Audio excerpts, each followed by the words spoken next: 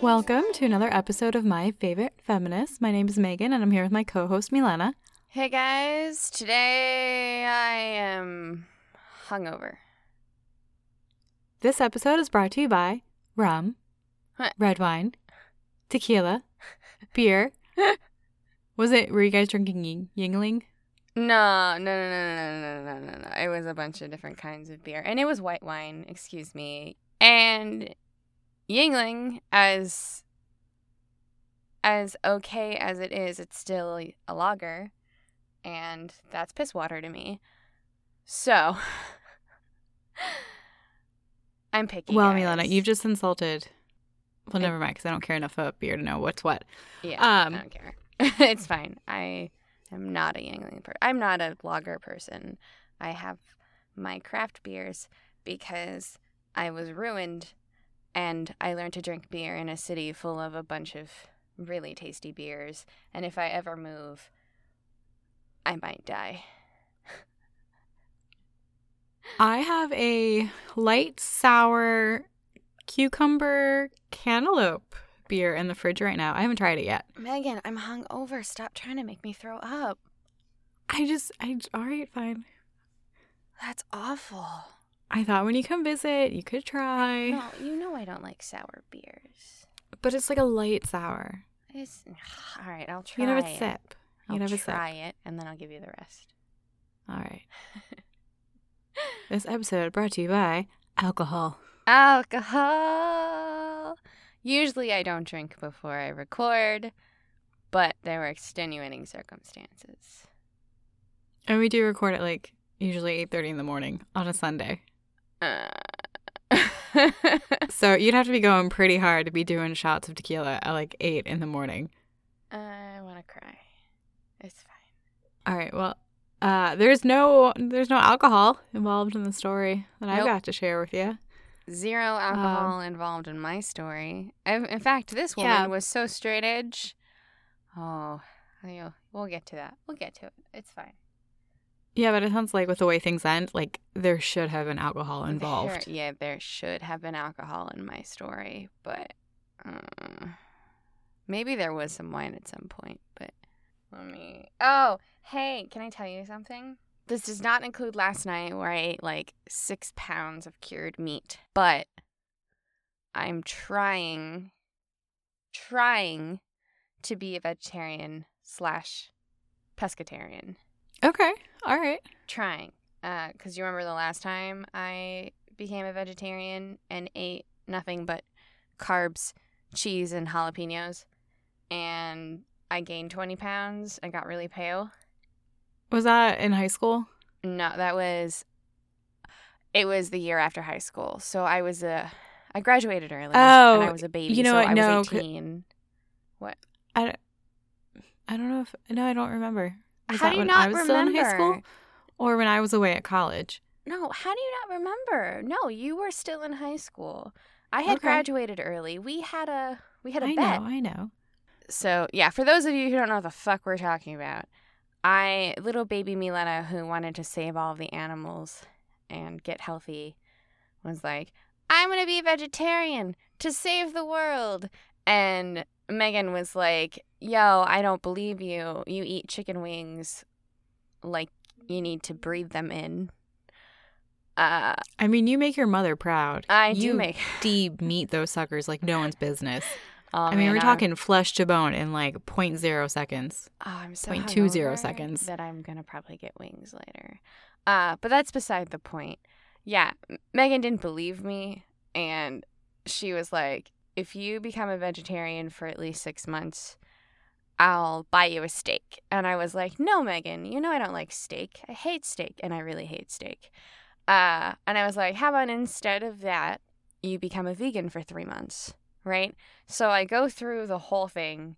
I'm vegetarian for 6 months. I eat like shit. I gained 20 pounds. I'm sure I have some sort of deficiency because I didn't put any kind of protein in my body. I didn't eat eggs or beans or anything. And God forbid I put a vegetable in my goddamn body. Got through the 6 months. Megan becomes a vegan for 3 months. And once again, she kills everything she does. So, of course, she killed her being vegan.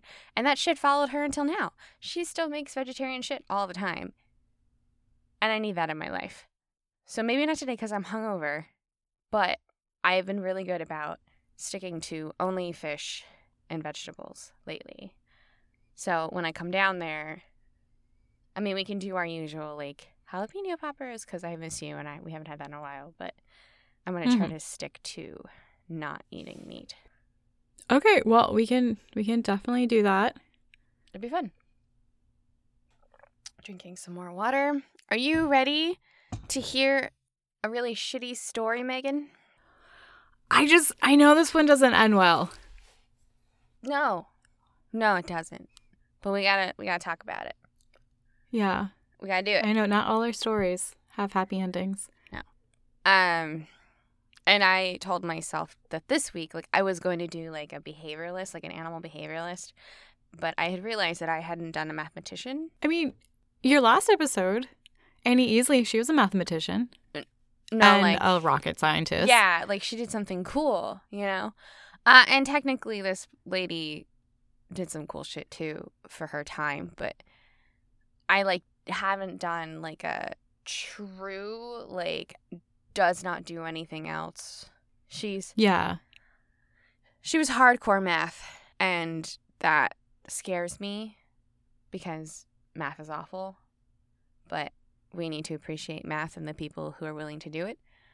My brain hurt a lot, but I also bought a book. I actually bought a book this time. Ooh, so yeah. my notes are longer than usual. So that's exciting. Because I was like, I figured a book would help me understand the math too, because I am super bad at it. Did it help? It did. It gave me some context that I really, really liked. So the book is called Hypatia of Alexandria, and it's by Michael A. B. Deacon. Okay. He took multiple sources, like main sources by like people like Damascus, like old sources, and he dives deep into like historical context and her math. Well, first off, how far back in time are we going? Okay, so that was my next point, is no dates are 100% accurate because it was too long ago. Oh, I have to start at like 5th century BCE to give you the full historical context. So she was born around like 350 to 370 CE. Okay. Yeah. So 4th century. But I have to give you a background that spans back to the 5th century BCE because I don't know about you, but I don't remember a damn thing from world history. So I thought I would give us a refresher. Yeah, no, go for it, because, I mean, that history class in high school was quite a while ago now. It was quite a while. The first problem was that we didn't even have enough chairs, so we moved to an auditorium. Well, public education. Woot! So, Greece, the 5th century BCE, was a collection of city-states, and Athens was the best known. It was like an area known for philosophers, mathematicians. So Socrates, Plato, and Aristotle, etc., those people. So Aristotle ended up teaching a guy who would eventually become known as Alexander the Great, who united the states into a single nation. Sorry, I hit something. Who united the states into a single nation. So academics were held in a high place in society. So no matter what happened, people were always pushing forward for learning more, researching more, teaching more, that sort of thing. So around 330 BCE, I have AG as a short for Alexander the Great. So I wrote, in 330 BCE, one of AG's generals, which I think sounds so much more badass. One of AG's generals founded the city of Alexandria in northern Egypt, and it was called Alexandria. And then they created an institution of higher learning called the Museum in around 367 BCE. Okay? Okay. So the museum was more like a college campus than the museums we know today. So, like, scholars would actually live and study there. And it was around for about 7 centuries. I think at its highest peak or point, it had about 500,000 books in it. So it was big. And it focused on like math, science, astronomy. So during the 7 centuries, it was around. Civil wars were happening all around it because we need to take over city-states, yada, yada, yada. Well, not city-states, but we need to like fight over land and shit and religion. And it was just part of that. So the museum was finally a casualty of some of these wars around the 3rd and 4th century. We'll get back to that. So the academics in Alexandria cranked out people like Archimedes and Euclid. So those are both famous mathematicians. Mm-hmm. So the makeup of Alexandria, people-wise, are both Greeks and Jews. So from the start, and I'm going to stress from the start, everyone had equal rights and equal opportunities as well as equal religious freedom. So starting religions of Alexandria: Hellenic, so Greek gods, etc., Judaism, and Christianity, which when it started was a minor religion, but it was still recognized by the empire. The Roman Empire split into the Eastern and Western empires. The Western Empire was ruled by Rome, and the Eastern was ruled by Constantinople, which was the major Christian city, and the Christians were ready to fuck some shit up. And I'm not, like, talking externally. There was tension everywhere. So Christians were ready to fight, like, Hellenics, Neoplatonists, Jews, and even sects of the Christian belief that didn't quite agree on whether Jesus was God and man, or if he was one of 3 parts, or like how all of that worked. You know what I mean? Mm-hmm. So those guys were like excommunicated and under fire on a normal basis. So we're going to jet forward in time to the museum, like where Hypatia was around. The reigning archbishop was named Cyril. The civil governor was named Orestes, and they're both Christian, but Orestes was more tolerant than Cyril. Okay? Okay. So, late 4th century, one of the last known scholars trying to study, teach, and live peacefully at the museum was a guy named Theon of Alexandria. And I have a quote from this book that says, Theon of Alexandria is usually seen as a minor mathematician, important only because his additions and commentaries had great influence and provide us with information about more important original works by others. So that's what he did. But he was also, and this is really important, Hypatia's father. So we're getting somewhere. Yes. Yeah. There are a lot of markers and sources saying that she witnessed one event, worked with her dad on the other thing, knew this one person, or may not have died young. So people have tried to triangulate exactly what year she was born. It's really hard to do. There's no exact date, so people just think she was born sometime between 350 CE and 370 CE. We know 0 things about her mother. So she was a daddy's girl. Same. She may or may not have had a brother named Epiphanius? Whatever. The reason we're unsure is because he was mentioned in one of Theon's writings. It was dedicated to his quote-unquote teknon, which is a Greek word, which could be translated as son, but it also could be translated as like a mentor, teacher, like talking about his favorite pupil sort of thing. Mm-hmm. But when Theon dedicated one of his writings to Hypatia, it was very clearly he used a word that could only be translated as like biological daughter. Okay. I think, this is like the 3rd episode where someone that we've done, we're like, they might have had a sibling. I'm not really sure. Yeah, I feel like people need to get on this more. So, unlike Theon, who was mostly a mathematician, Hypatia brought philosophy into her life as well. There was one point where she was compared to a guy named Isidorus, and for a second it made people think that she wasn't much of a philosopher. Like, there's a quote where she was compared to this guy, and the quote was, he greatly outshone Hypatia not just as a man does over a woman, but in the way a genuine philosopher will over a mere geometer. And the rebuttal to that was much later, in the 19th century. It was a comment done by a guy, last name was Tannery, and the quote was, "It means in plain English that Isidorus knew nothing of mathematics." So I thought that was pretty funny. Oh shit, some scholarly smackdown. Yeah. So I'm going to go with her being a philosopher as well as a mathematician, and here's why. Okay. Hypatia ended up surpassing her father as a teacher. So she did not teach at the museum. So one reason was because it had run down by the time she started teaching, because it was a casualty of those wars. The other is because she taught at a place called the Neoplatonic School. So, you mentioned You mentioned Neoplatonic earlier, and I have no idea what that means. That was my next question I was going to ask Okay. you. So, Neoplatonism, the book tried to explain it, but the author is so flowery with his writing that I wanted to punch him in the face. He was using words that I couldn't understand, and there was like a line of thought. Like, I have such a hard time with mathematics and philosophy as far as like intangible things, like on a normal basis, that he started going into it, and I was like, fuck you, fuck all of this. And I had to put my I was like, I don't care about any theology, just be a good person and move on with your life. It was bad. I Googled it instead.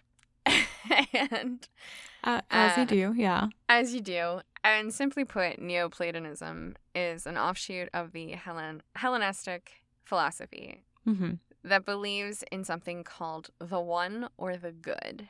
And it's not a being. It's not even a consciousness. It's just like a unity in which all things are derived from. So there's like it can't even create. It's just there, right?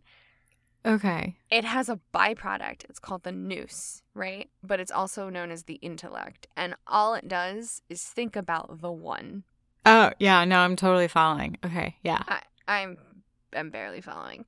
The byproduct of that thinking is called the soul. It's also immaterial, but somehow leads the way for the existence of the final leg of it, which is matter. And then the universe happened. So, sure. Okay. Sure. All right. Sure. I don't know, man. I don't understand it, but she was definitely a Neoplatonist. Okay. The reason for that, one, because she taught at the fucking school, and she had a pupil named Synesius of Cyrene, who eventually later became a Christian, but beforehand, he was absolutely a Neoplatonist. And he held her in the highest regards as, quote, a mother, sister, teacher, and a withal benefactress.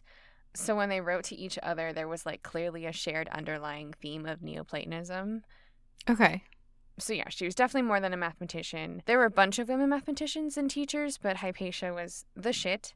She asserted her right by teaching publicly, was level-headed and logical, could command a crowd. So sometimes she would just go outside of her house and start talking to people walking by about things, and then people would just like start to pile up and listen. She was regarded as beautiful. This was for her actual beauty, her sexy body, and her virtue. Ooh. Yeah. So she turned some heads, and she would basically have to fend dudes off. And one of the biggest reasons for that is she never married, and she practiced celibacy. Okay. Right? So you ready for something fun? Go for it. One guy was so into her and told her that he loved her all the time that in order to get him to chill the fuck out, she pulled out one of her menstrual napkins, said, "It is this you love, young man, not my beauty," and threw it at him.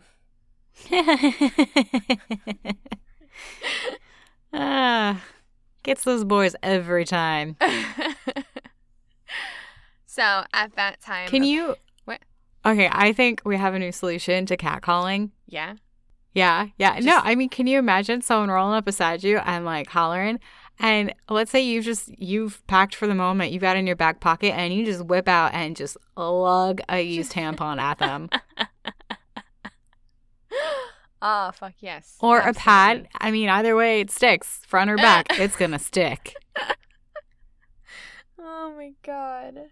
Oh, I was thinking about it. And it didn't tell me whether it was used or not used, but either way, boys are squeamish. So just throw something at them. I think that's great. Oh, man. So, at that time, apparently, periods happened close to marrying age. So, like, later in life than they do now.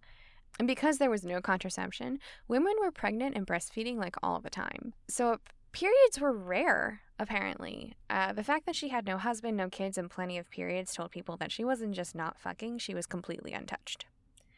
And okay. You know how people get when they're like, ooh, virgin. I will sacrifice you. Yeah.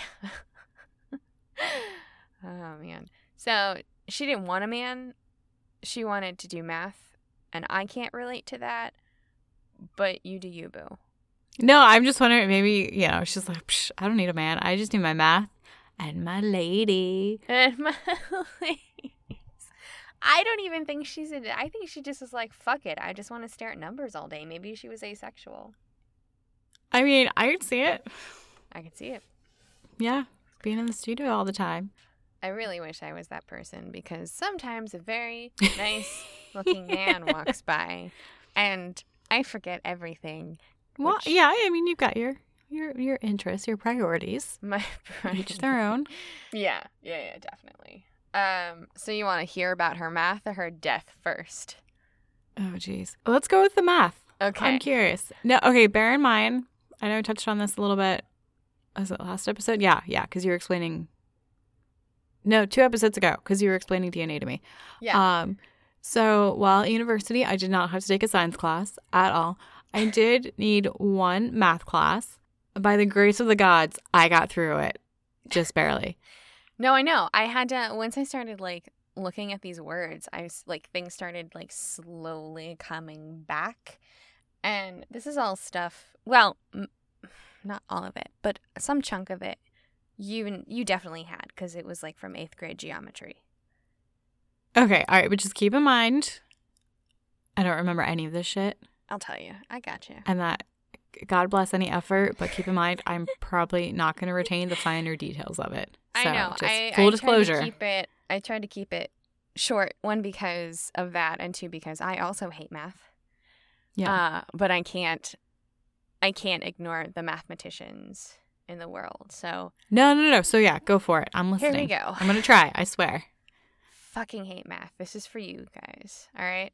So first thing she does, she co-writes something with her dad, and they worked on a revision of Euclid's geometry for their students, for the masses. So, like, as a more layman's and, like, alternative, like, solutions, that sort of thing. You don't remember 8th grade geometry, right?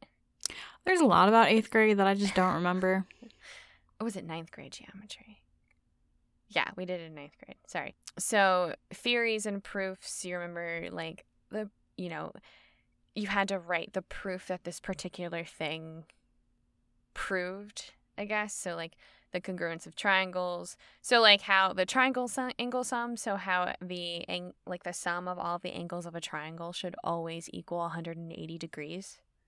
Okay. Do you remember that? No. Okay. So you would use these, like, proofs and theories, and you would solve a problem using the theories that you know to, like, find the angle of a triangle or find the length of a rectangle or, like... Okay. All right. You know what I mean? So she re-upped that with her dad. And then... All right.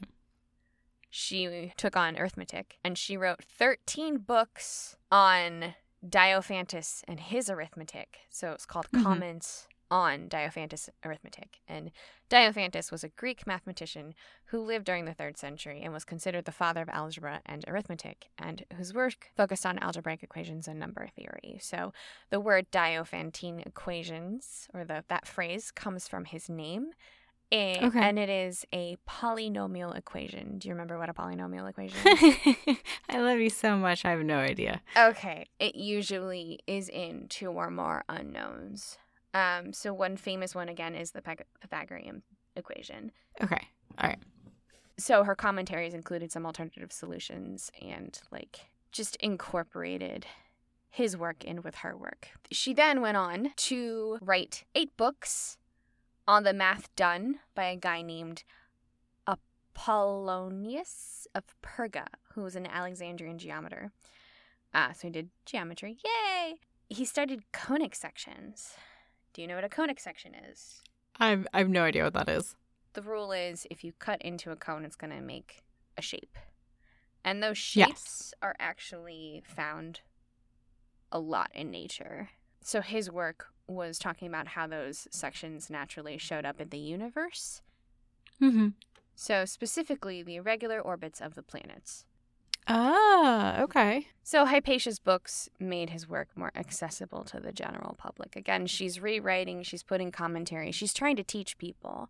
So she, like, computes or processes this like more intense work, and she's like spitting out things that people can understand. Yeah, very much like a facilitator to like bridge that gap between common knowledge and like the academics. Right. And honestly, Okay. that's probably why she commanded so many crowns, is because she could. She had that power. She made it to do so. accessible. Yeah. Yeah. She designed the plane astrolabe. So what that is, it was used for measuring the positions of stars, planets, the sun, things like that. It served as a guide for sailors, engineers, architects to determine distances by triangulation. So she did that. That's pretty badass. Yeah. And then finally, she developed an apparatus for distilling water, an instrument for measuring the level of water, and a graduated brass hydrometer for determining the specific gravity or the density of a liquid.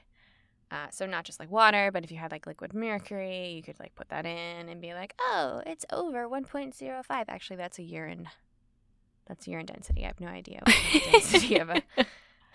I like how I'm thinking the first thing is if you're making slip to test just how dense it is for ceramics, like if you're pouring it into a mold to cast.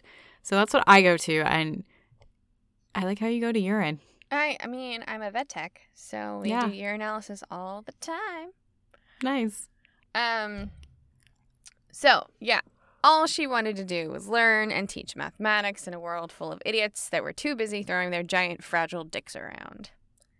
It's sad how much of a recurring theme that is in life. It's so bad. And the Throughout worst part the is centuries. she got caught in the middle of it. What happened? Do you remember Cyril and Orestes? Yes. They're back, and apparently they're in high school. Okay. All right. Can you remind me of their positions? Because So Cyril they're both Christians. Cyril was an archbishop, and Orestes was a governor, a civil governor.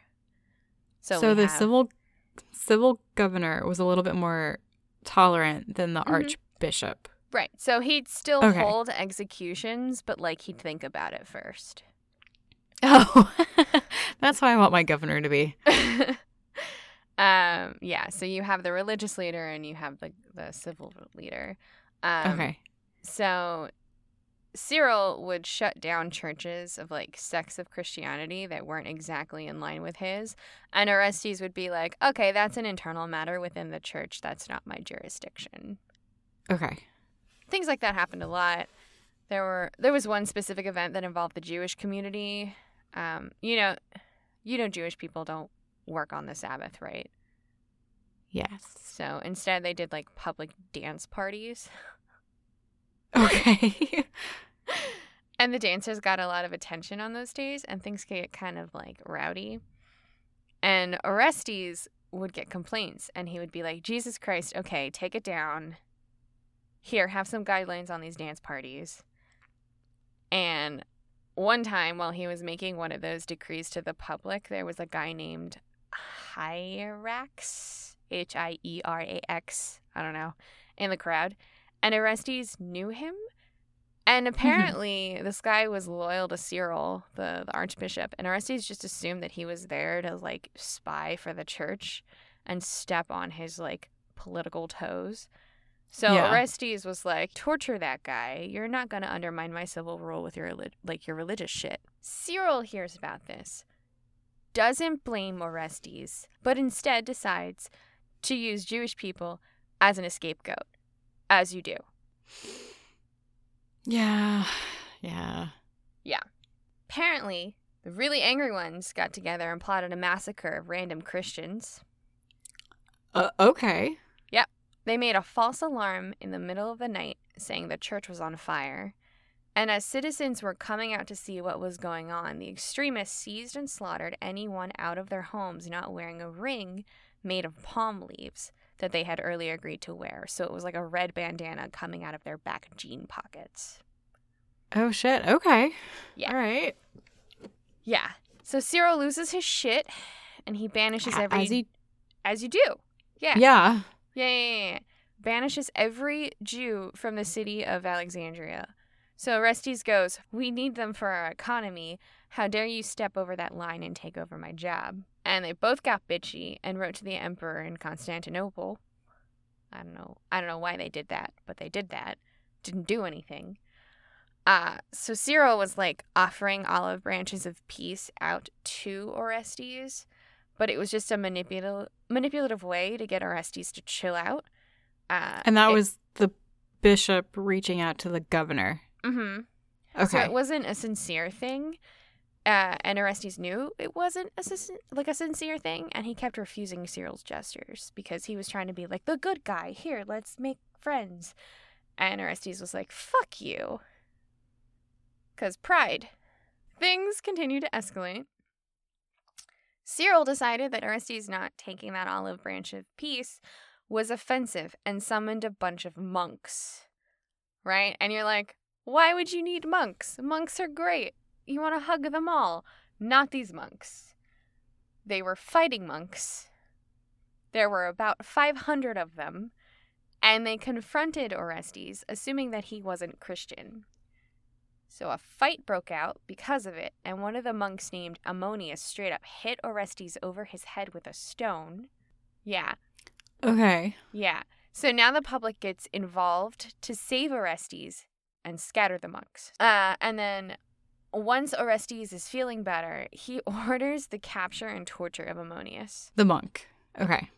The torture gets so bad that Ammonius actually dies. Cyril is done. He's livid. He puts the body in a place of honor in the church and calls him a martyr for Christianity. Christians are like, no, he tried to bludgeon our Christian governor in the head, not a martyr. That's not defending Christianity. And Cyril gets mad that people are questioning him. His feelings are hurt. People are siding with Orestes, and Cyril's pride is wounded.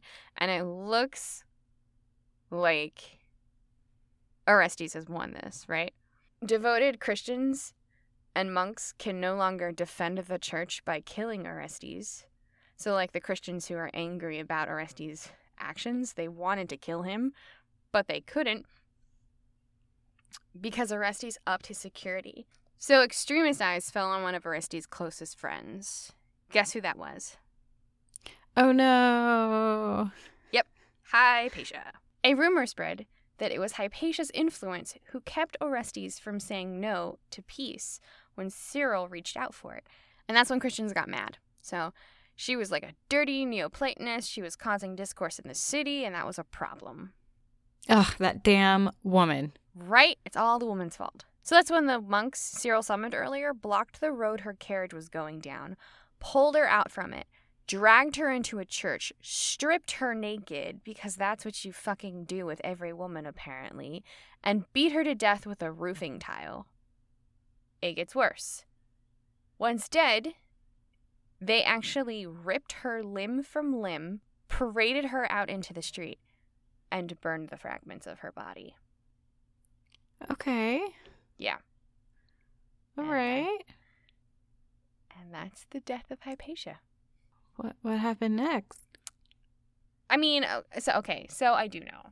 So Orestes was super outraged and like he couldn't bring his friend back, but he like pushed for more like capping Cyril's power over the city, checking him, wrote to the Emperor of Constantinople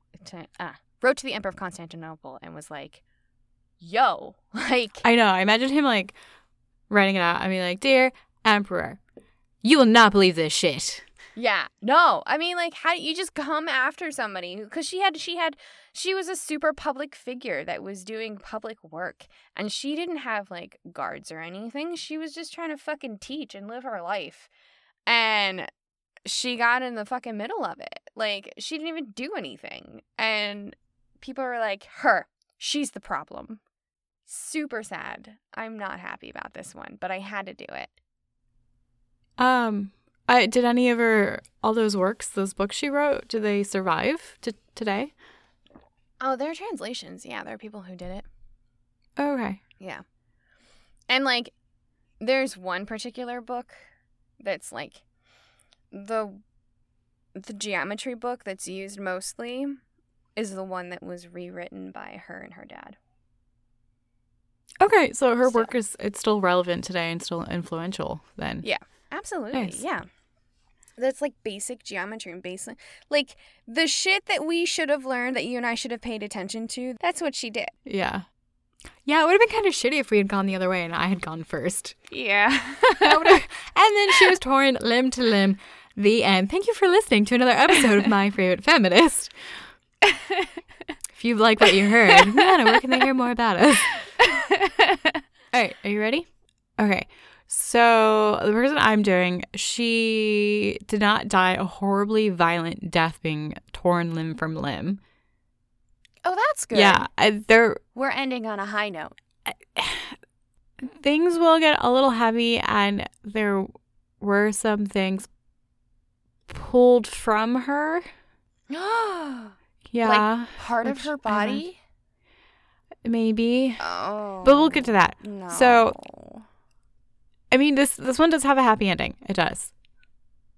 Okay. But there's some bumps along the road. But we'll get there. We'll get there.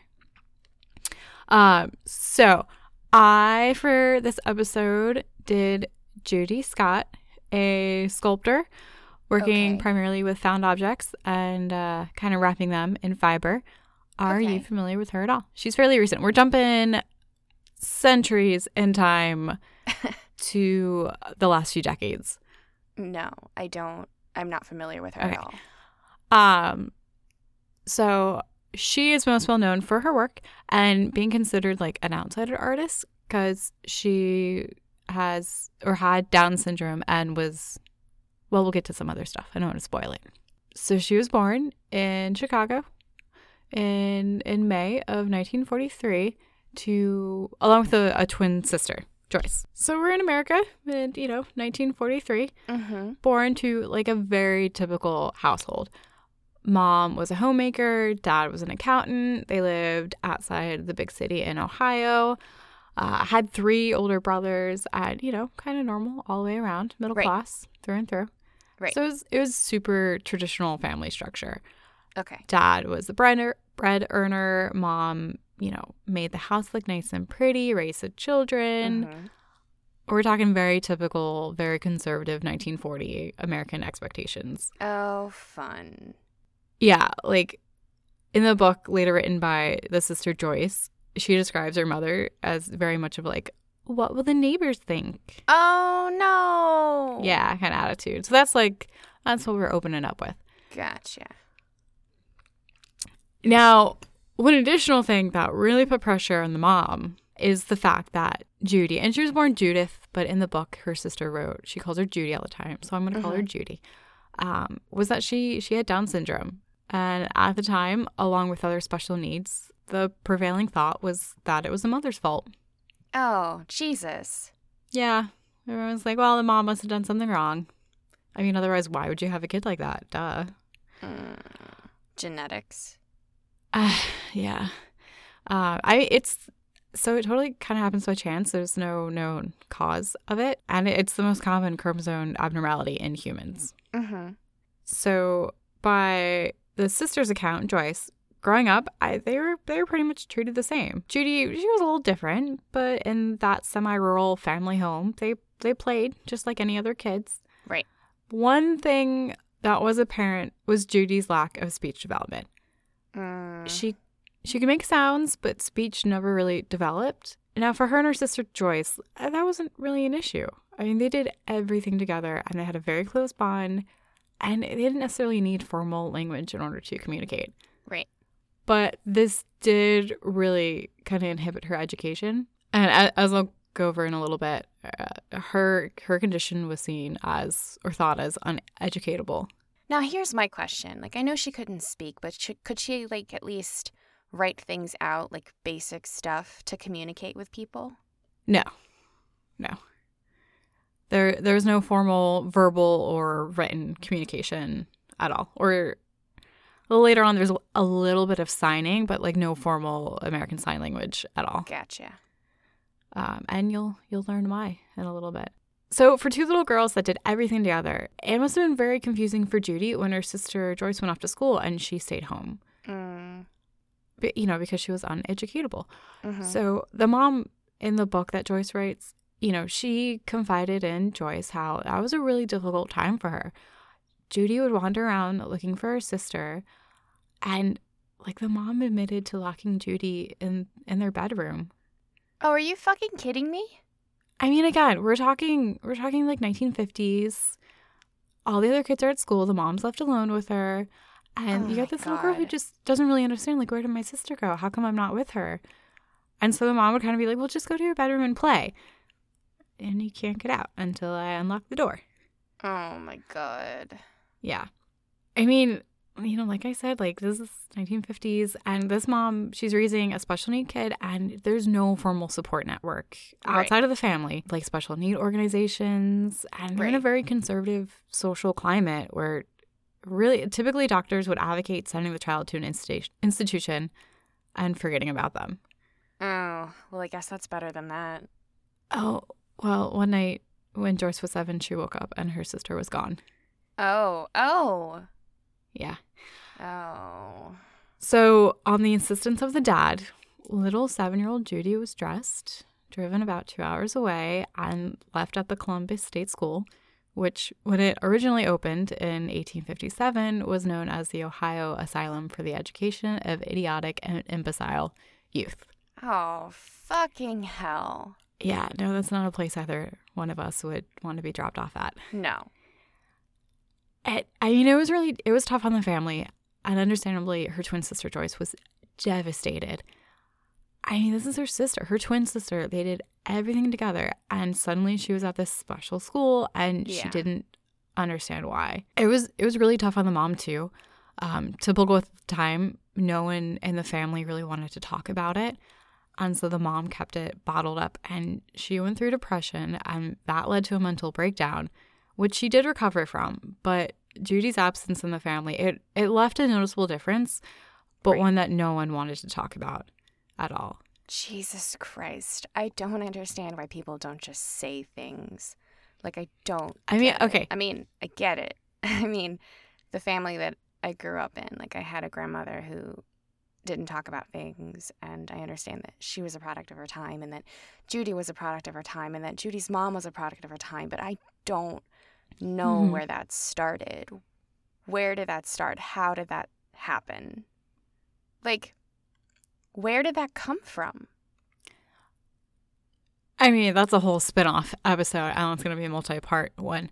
But yeah, I just very different social, you know, conservative values in 1940s, 1950s America.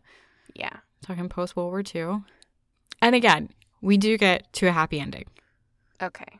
So shit will, it moves on the up and up. Now, meanwhile, the family would go usually once a month to visit her. Mm-hmm. However, a year later, their dad had a heart attack and the visits stopped. And then they became really sporadic. And because of that, Judy's behavior at the institution, it worsened. I mean, she's 8 years old, deemed to have an IQ of 30, so she doesn't qualify for educational or vocational training at the school. Her family's not visiting anymore, and she starts acting out. Yeah. Her records state, quote, "She does not seem to be in good contact with her environment. She does not get along well with other children, is restless, eats messily, tears her clothing, and beats other children. Her presence on the ward is a disturbing influence." Oh, my God. Maybe because nobody's paying the fuck attention to her. Yes, there's a boatload of issues going on. And so because of this, she's moved to a smaller institution even further away. But later, her sister reflects on it and says that was actually probably a really good thing for her. Because she went to a much smaller institution, there's more of a one-on-one ratio between the caregivers and the kids. So, I mean, that's something, but still pretty shitty. And it's kind of sad because later when the sister Joyce is seeking legal guardianship of Judy, because at a certain point she just became a ward of the state, she, you know, naturally requests her records.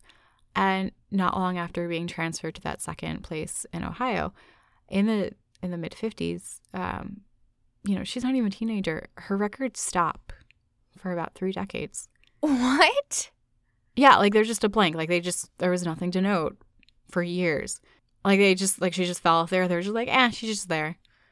Oh, my it wasn't God. until the 80s. Yeah. It wasn't until the 80s that there's mentions in her records of some behavioral like modification programs that they started doing there. Ah, fucking hell. She was just left her own devices for 30 years and nobody paid enough attention to her to write down what was going on with her. That's your fucking job. And this is, as a medical professional, if you don't write your fucking notes, that's a problem. You need to find a new job. That's how you have, like, consistency in care.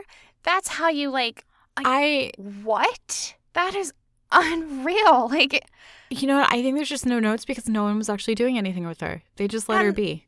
That's a problem too. And that's how you're held accountable. If there are no notes, there's a reason for it. You're not doing your job. Just what were you doing? Why aren't you being held accountable? It's not okay. So there were a lot of exposés done in kind of the 1950s, 60s that did result in the push for deinstitutionalization because they were poorly funded, and I'll touch on it in a little bit, but there's a lot of bad shit kind of going down. I know that there's a lot of bad shit out there. I get it. It's just frustrating. I mean, this is just a little sliver of one person's experience for having special needs. Right.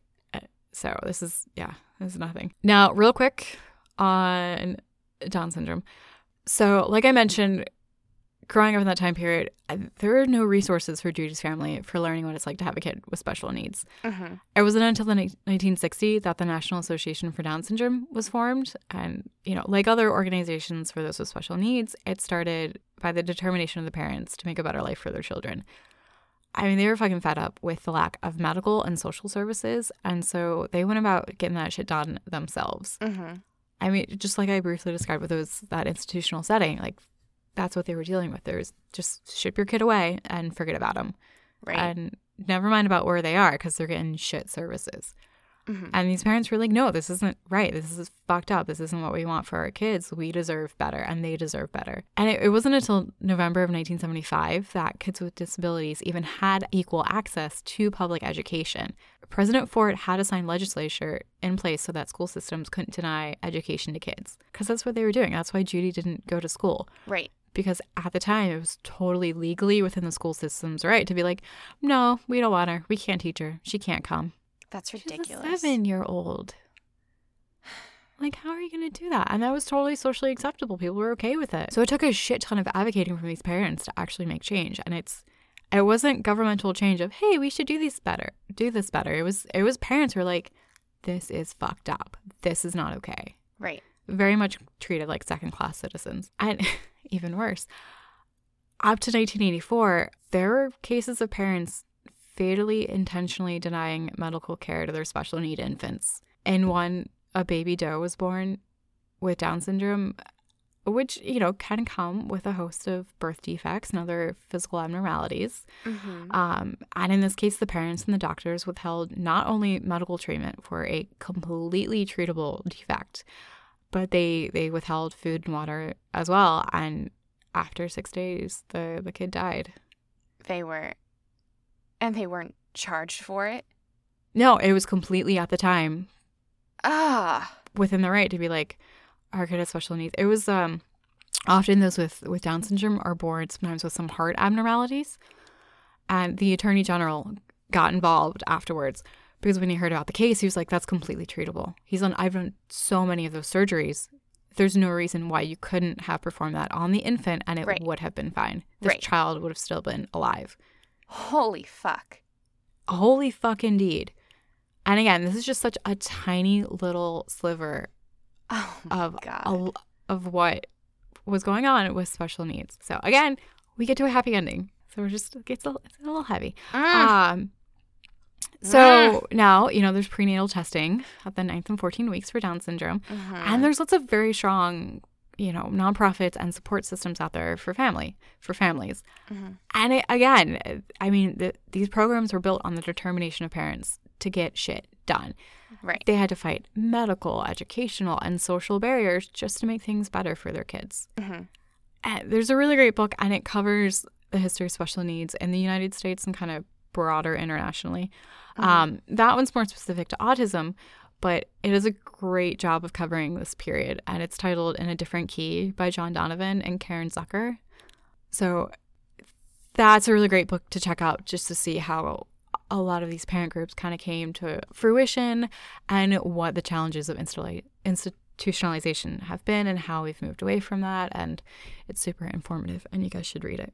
It's a really great read. It moves at a great pace. Now, there's still stigma associated with Down syndrome. Right. But that doesn't stop the efforts of people for inclusion and equality. And by the time this podcast is out on Sunday, this past Thursday was World Down Syndrome Day. It's held every March 21st. And, it's the continuation to advocate for rights, inclusion, and the well-being of people with Down syndrome. Pretty fucking cool.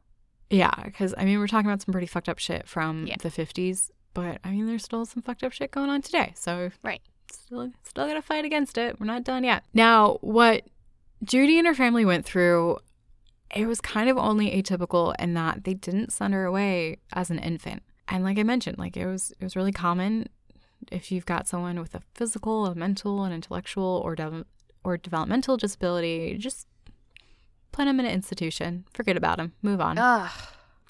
Yeah. In this country, since the colonial era, the idea was out of sight, out of mind. Out of mind. Yeah. And especially for those deemed imbeciles and feeble-minded. And those are at certain points medical terms. And the idea that in their inhibited state, they were really nothing more than a burden on society and thus considered less than. Now, in these institutions, there were efforts to educate and train in vocational skills, but unfortunately, it was too common for inadequate staffing, poor medical care, physical and sexual abuse, and come the eugenics movement, federally sanctioned forced sterilization. Yeah. Because again, if these are people who are burdens on society, well, then we don't want them procreating and, making things worse. Yeah. Again, we get to a happy ending. Now, post-World War II, attitudes did begin to change. And that was because we've got these returning veterans, and they were dealing with physical and psychological aftermaths of the war. Right. And the public, they were more sympathetic to that. And so because of that acknowledgement that these young men need help, that's what helped, create the push for deinstitutionalization in the mid to late 20th century. So while all this is going on, Judy's still sitting in one institution. And for 35 years, she's in an institution. She's a ward of the state. But her sister Joyce has not forgotten about her at all. Good. And good. Yeah, no, at all. You need that in one 2016. You need that one sibling in your life. And yeah, she's it. Yeah. In 2016, Joyce released her book, Entwined, Sisters and Secrets in the Silent World of Artist Judith Scott.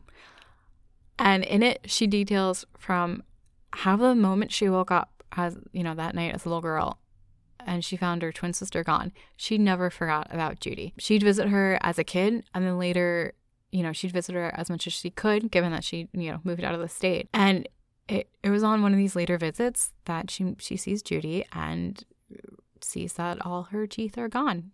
Oh, no. Yeah. So apparently, she was able to get an explanation out of the attendant that, well, it was just easier for everyone if they just pulled out her teeth. Wait, what? What problem is solved by pulling out teeth? What did they say was the issue? They could have dental issues and get, cavities. And if they're not good with their dental hygiene, then that can affect their health. And if they don't like going to the dentist, that can be really stressful. So if they just pull out all their teeth, that just makes it easier for everyone.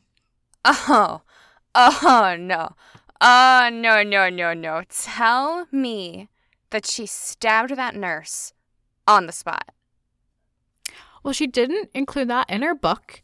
And potential attempted murder charge might have hindered her later legal guardianship for Judy. But no, again, fucked up. This is a woman who's nonverbal and can't consent, and someone thought it was in their best interest to be like, well, it's just easier if we just pull out her teeth. Unfucking real. I mean, not like yours where she was pulled limb from limb, but Yeah. still really fucked up. But, I mean, yeah, it was fucked up that she was pulled limb from limb, but she was dead at that point. She didn't feel that. Fair. Yeah. Continue. Yeah, no, understandably, Joyce was not fucking happy at all. So in the book, I mean, she describes how she had rough spots in her own life, but come 1985, her and her sister, 42, after a year of legal negotiations, she gains legal custody of Judy. She's her legal guardian from now on. Woo! Yes, that's awesome. Yeah. So shit's moving forward. And it was in the process of gaining guardianship that Joyce is told that Judy's deaf. And like growing up, everyone just thought that her lack of language was part of her disability. And when she was initially institutionalized, that's why she scored so low on the oral IQ test administered as a child. Oh. The one that kept her from educational and vocational training. So she's smarter than people think? There was a point when she was little that someone took away crayons from her and legit told her, "You're too retarded to color." What? Yeah. How is that even a thing? I mean, that just shows how warm and fuzzy living in an institution was in the 1950s. Oh. Yeah, she had a bout of scarlet fever as a very young child, and that presumably is what left her deaf.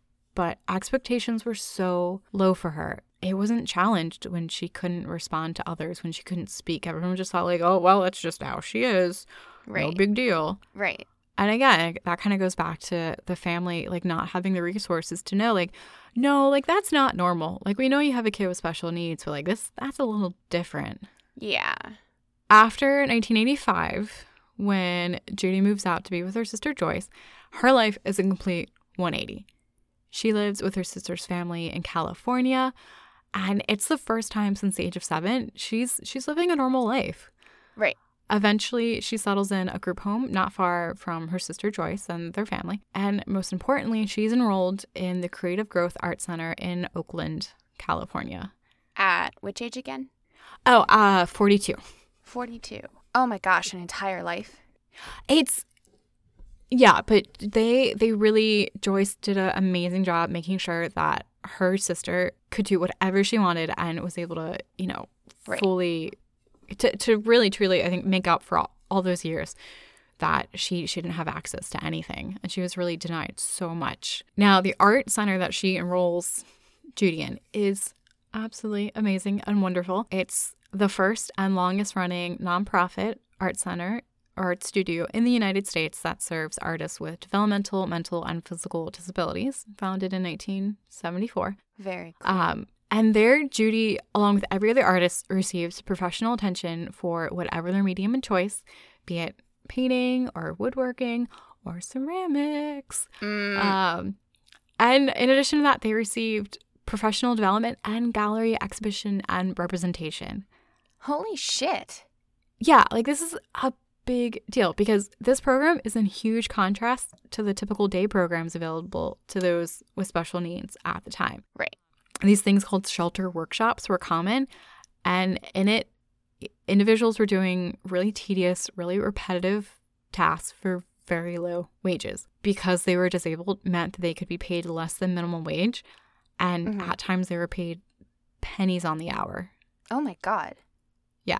So we're talking doing really repetitive things like, folding bags, or like boxes, or just super, super tedious things. Again, it kind of goes back to very low expectations. Right.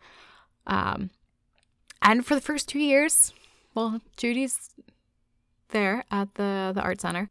Every Monday to Friday, she's working, but she seems really disinterested in about everything they try. And that's until there's a visiting artist. It's this woman, Sylvia, 70, fiber artist.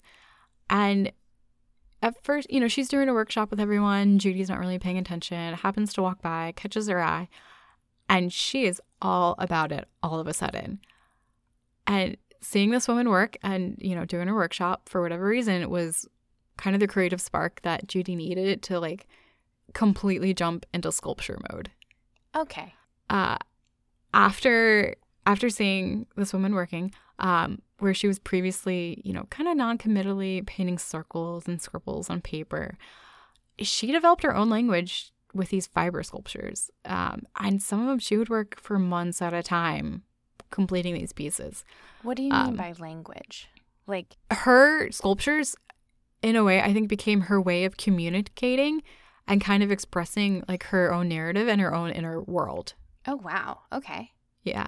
The way she went about making it was like uniquely hers. So other artists at the center, they were using like traditionally conventional art making techniques, but Judy just had this sudden like raw energy in her approach. She would use any object that caught her eye. So from like bike tires to car keys and once Right. even a paycheck. Oh, what? She was just kind of like a paycheck. Oh. Yeah. I mean, someone grabbed it, but she essentially had free reign to go around the art center and anything that caught her eye, she could take. And she would kind of like amass these objects into these like unknown forms and just wrap and entwine them and cocoon them in like cloth and yarn. Oh, Jesus. So you'd have these big sculptures, and maybe sometimes you'd look at them and be like, oh, well, I can tell that's a fill in the blank. But Yeah. with so many things, you're like, I have no idea what's inside that. So it becomes really fun. And the results are really striking. Initially, her early work it looks fairly chaotic. There are these elongated forms, and there's just this like dizzying intensity in how she's just taken like yarn and fiber and just wrapped them around. But the more you look at her work, over the 200 pieces she made over 18 years, she really develops this refinement in her sense of form and color. And the results they're really amazing. Practice makes perfect.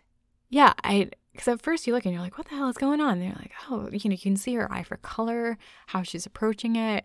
You look and you're like, this is the work of an artist. Mm-hmm. There was a bit in 1994 when there was an earthquake that hit the area. And because of that, the center had to have some remodeling done because of the damage. So for the most part, everyone was taken out on like field trips during the day. Mm-hmm. But Judy's working. She wants to work on her sculptures. So they set up an area for her. So in the midst of like all this construction work and all this really loud sound, she's just like quietly working away because like she's deaf. She can't hear it. One piece she made during this time was really fun. So there came a point, everyone else is pretty much out and about. So she's left her own devices. She runs out of yarn and fiber. Mm-hmm. So she realizes that she can use the paper towel rolls from the bathroom because they're just like those really big, long, continuous rolls. Yeah. And so she's able to she just like would bundle up just feet worth at a time and then take it and knot it together and just, so there's this one piece and it's this big form that's just, it's like all white from the paper towels that she just knotted and twisted and tied together. Oh my God. Yeah, so there's just great energy that for whatever reason this visiting artist just happened to, kind of nudge her in the right direction. And Right. she just like unleashed all this creative energy. Right. So compared to what she was living in before, I mean, this is, again, it was a complete 180. So given that Judy is deaf and nonverbal, these sculptures really are a way of communicating. In her book, Judy's sister Joyce recalls seeing a piece and crying because she looked at it and right away she knew it was about her and her sister. There were these two twin forms embracing and entwined together. Oh my God. Yeah, and again, that'll be in the show notes, but so even though Judy traditionally wasn't able to, to talk, her sculptures became her way of saying things. So really, really, really powerful. I'm crying over here. I'm fine. And given the fact that Judy was nonverbal, I mean, we'll never quite know just what she had in mind when she was making her art. But regardless, her artwork has found its place in the contemporary art world. So her rise to international fame highlights the gradual appreciation of the fine art world to outsider art. And Judy is an artist, in her own right. And her work has eclipsed the circumstance of her path to art making. Now, are you familiar with outsider art at all? Nope. It was initially termed by an English critic, a Roger Cardinal, in 1972. And it was meant to expand on this term called art brut. And art brut developed as a term for those making art outside of not only the art world, but society at large. So primarily it was those in institutions, and this came about in the early 1900s. Outsider art sought to include more people, although socially marginalized people still outside the fine art world. we're talking people that are poor, incarcerated, or those Mhm. with physical, emotional, developmental, or intellectual disabilities. But no, that's pretty solid. Yeah, so we're pulling out from art just made by essentially mental patients in institutions to, a broader kind of audience. And there's this really great museum in Baltimore, Maryland. I don't know if you've been, the American Visionary Art Museum. Nope. I tried No. to Oh steer my God. away from Baltimore. Okay, well, the next time that you and I are in the area that we could do a day trip there, because they've got some really amazing work. And that's a museum that is dedicated to visionary art and outsider art. They have an amazing collection, and to me, it really respects the art and the artists. And when we have people that could potentially have mental health issues or other things that put them at a disadvantage, unfortunately, it's really easy for someone like a high art world collector to cash in on these vulnerable populations. That's totally happened before. Yeah. And that's where the Creative Growth Art Center and Judy's sister Joyce, they've been really important in professionally representing Judy and her art. Yeah, you need that. You need that backup. Yes. Yeah. No, I mean, I think they're really the reason Judy has gone from, like a outsider artist to hitting international recognition as being a contemporary 20th century sculptor. And Joyce, she's the reason Judy was able to express herself. When she gained guardianship to move her out to California, in her book, she describes wanting nothing but the best for Judy. And as Judy's work has gained recognition, Judy was there supporting her. When Judy had her first large show open at the Creative Growth Art Center, and that coincided with a release of a book about her and her work by art historian John McGregor. That was titled Metamorphosis, The Fiber Art of Judith Scott. This helped launch her into a larger international recognition. In the 1990s, there was this gaining momentum of outsider art being shown in contemporary galleries and museums, in part because the notion of outsider became less fetishized and more accepted as fine art in its own right. And that's kind of similar to how women's art was for decades seen as like this other category. Yeah, like, oh, she decided to paint today. Look at her. And be like, no, this is a painting. It's like, this otherness associated with. So that's become kind of less of a thing with outsider art. It's just seen as a different way people have gone about making art, different formal channels of education. And, from the start, the Creative Growth, they treated Judy as an artist. So while she's coming from a non-traditional background, she received the professional attention and care. And that's what got her work into museums like the Maryland American Visionary Art Museum, the Museum of Modern Art in New York City, the Irish Museum of Modern Art in Dublin, and a whole host of other international collections. And that, ladies and gentlemen, is why you should give a fuck about your job, because maybe one day it'll make a fucking difference. Yeah, and I didn't think about that, because in these institutions, like, I mean, it's not to say there weren't people who actually cared, but the overall attitude was like, fuck it. And these people were very much taken advantage of in not being able to advocate for themselves. And so these workers were not advocates for these people. Yeah, no. And that's, honestly, that's... Makes you want to shank them. Yeah, no. Yeah. No, that's in every part of the medical field. Like, you get, like, run down with the same, like, shitty pay, shitty bosses, whatever, and then you see the same fucked up shit every day, and you start to get, like, immune to the things, and you shouldn't be immune to those things. Yeah. It's like, it's not even in, like, human medicine. It's also in, like, veterinary medicine. Like, before I got the job now, I started in shelter medicine, and you start to see the same things every day. You start to get, like, jaded, and you really have to take a step back and tell yourself, no, there's a reason I'm still here. Sorry, keep going. I mean, there's passion at the Creative Growth Art Center.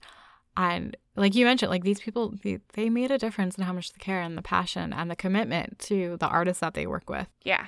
And her sister, too. I mean, she helped facilitate all of this. Right. When she would have international art show openings, Joyce would go in her place, like at the collection of L'Art Brut in Switzerland. And that's like a premier collection of Art Brut and outsider art.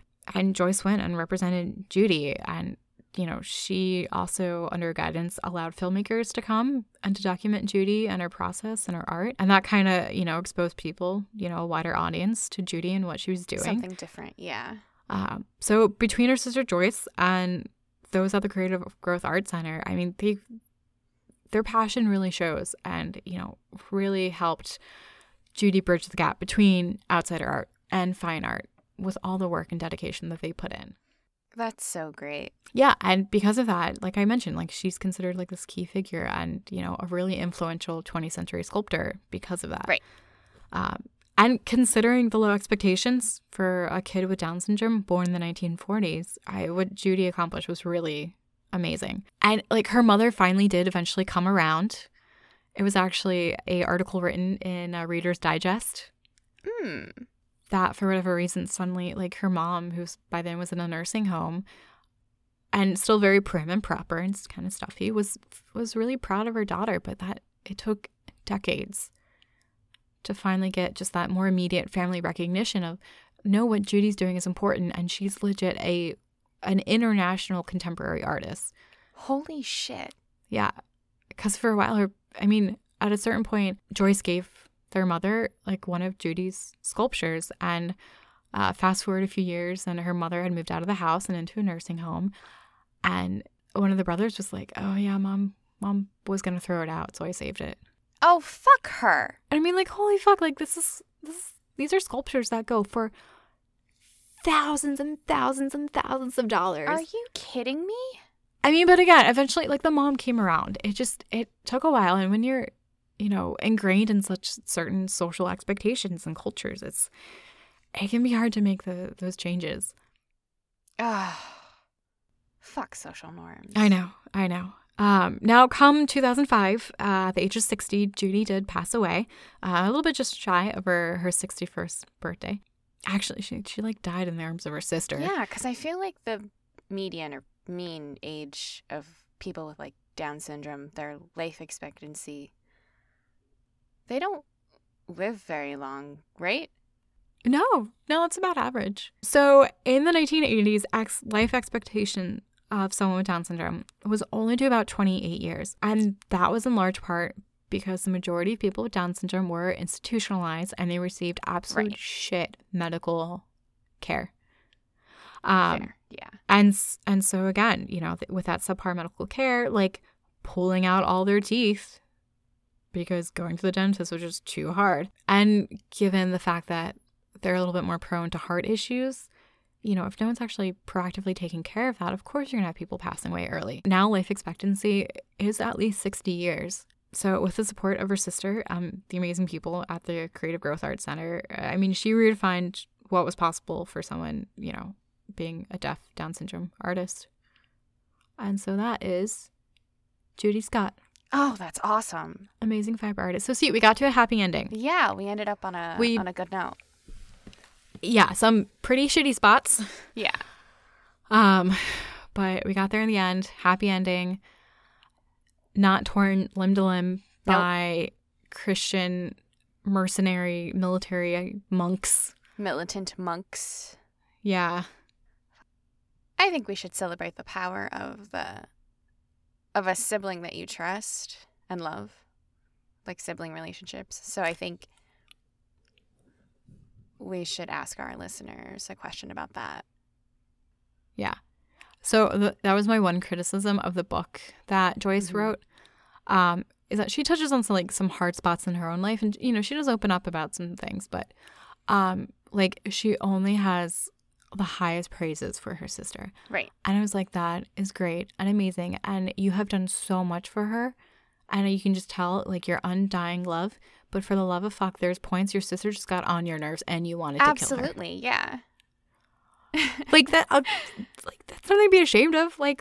Everyone who has a sibling, but we're like, well, yeah. Duh. I want to kill them, but I love them until the ends of the earth. And so that was the only bit I was like, I feel like you're just being a little disingenuous. Mm-hmm. Yeah. You're like, everything's perfect. I love her so much. No, there's times you wanted to kill that woman. And there's nothing wrong in a formal publication admitting it. Yeah. That's how you get real and raw and how people stick around. Yeah. All right. So.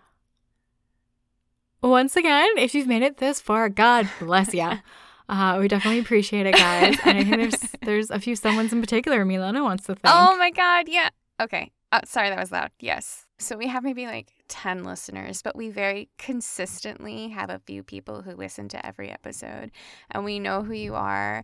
And I know a few of them, and I'm not going to say their name because I don't want to screw with their privacy, but you know who you are. So thank you. And then we have the one outlier, the one Finnish listener. This person has been listening every single episode. And we don't know anyone in Finland. So We don't. So shout out to you, our mystery Finnish listener. We love you. Thank you so much. We do. Thank you. All right, Mila. So if people want to find out more about this episode and see the show notes, where can they go to find out more? All right. So we have a website. It's called myfavoritefeminists.com. You can also find us on Facebook and Instagram under My Favorite Feminists. We are on iTunes, Spotify, Stitcher, and TuneIn. And in that comments section under the iTunes reviews, you can go ahead and tell us what's the most annoying thing your sibling has ever done. Because we love our siblings, but they're going to go ahead and annoy us every once in a while. Oh my God, these brothers. Yeah, I mean, I honestly got on his nerves more than he did mine because he was honestly my hero. But there were some times where he got under my skin a little bit. And I think I used to like complain about him to you before you knew him. Do you remember that? And now you're dating him. Shh. You've said too much. We're going to have to edit this out. What? No, it's fine. It's fine. We don't know his name. We don't have to say his name. What has yours done that's frustrated you? Oh, God. There's so much. He's the youngest. He is. Yeah, he's the younger little brother. Thanks for listening, guys. As always, thank you very much, and we'll see you next time. Bye, guys. Come on, party, come on, sis, come on, praise, come on, value, come on,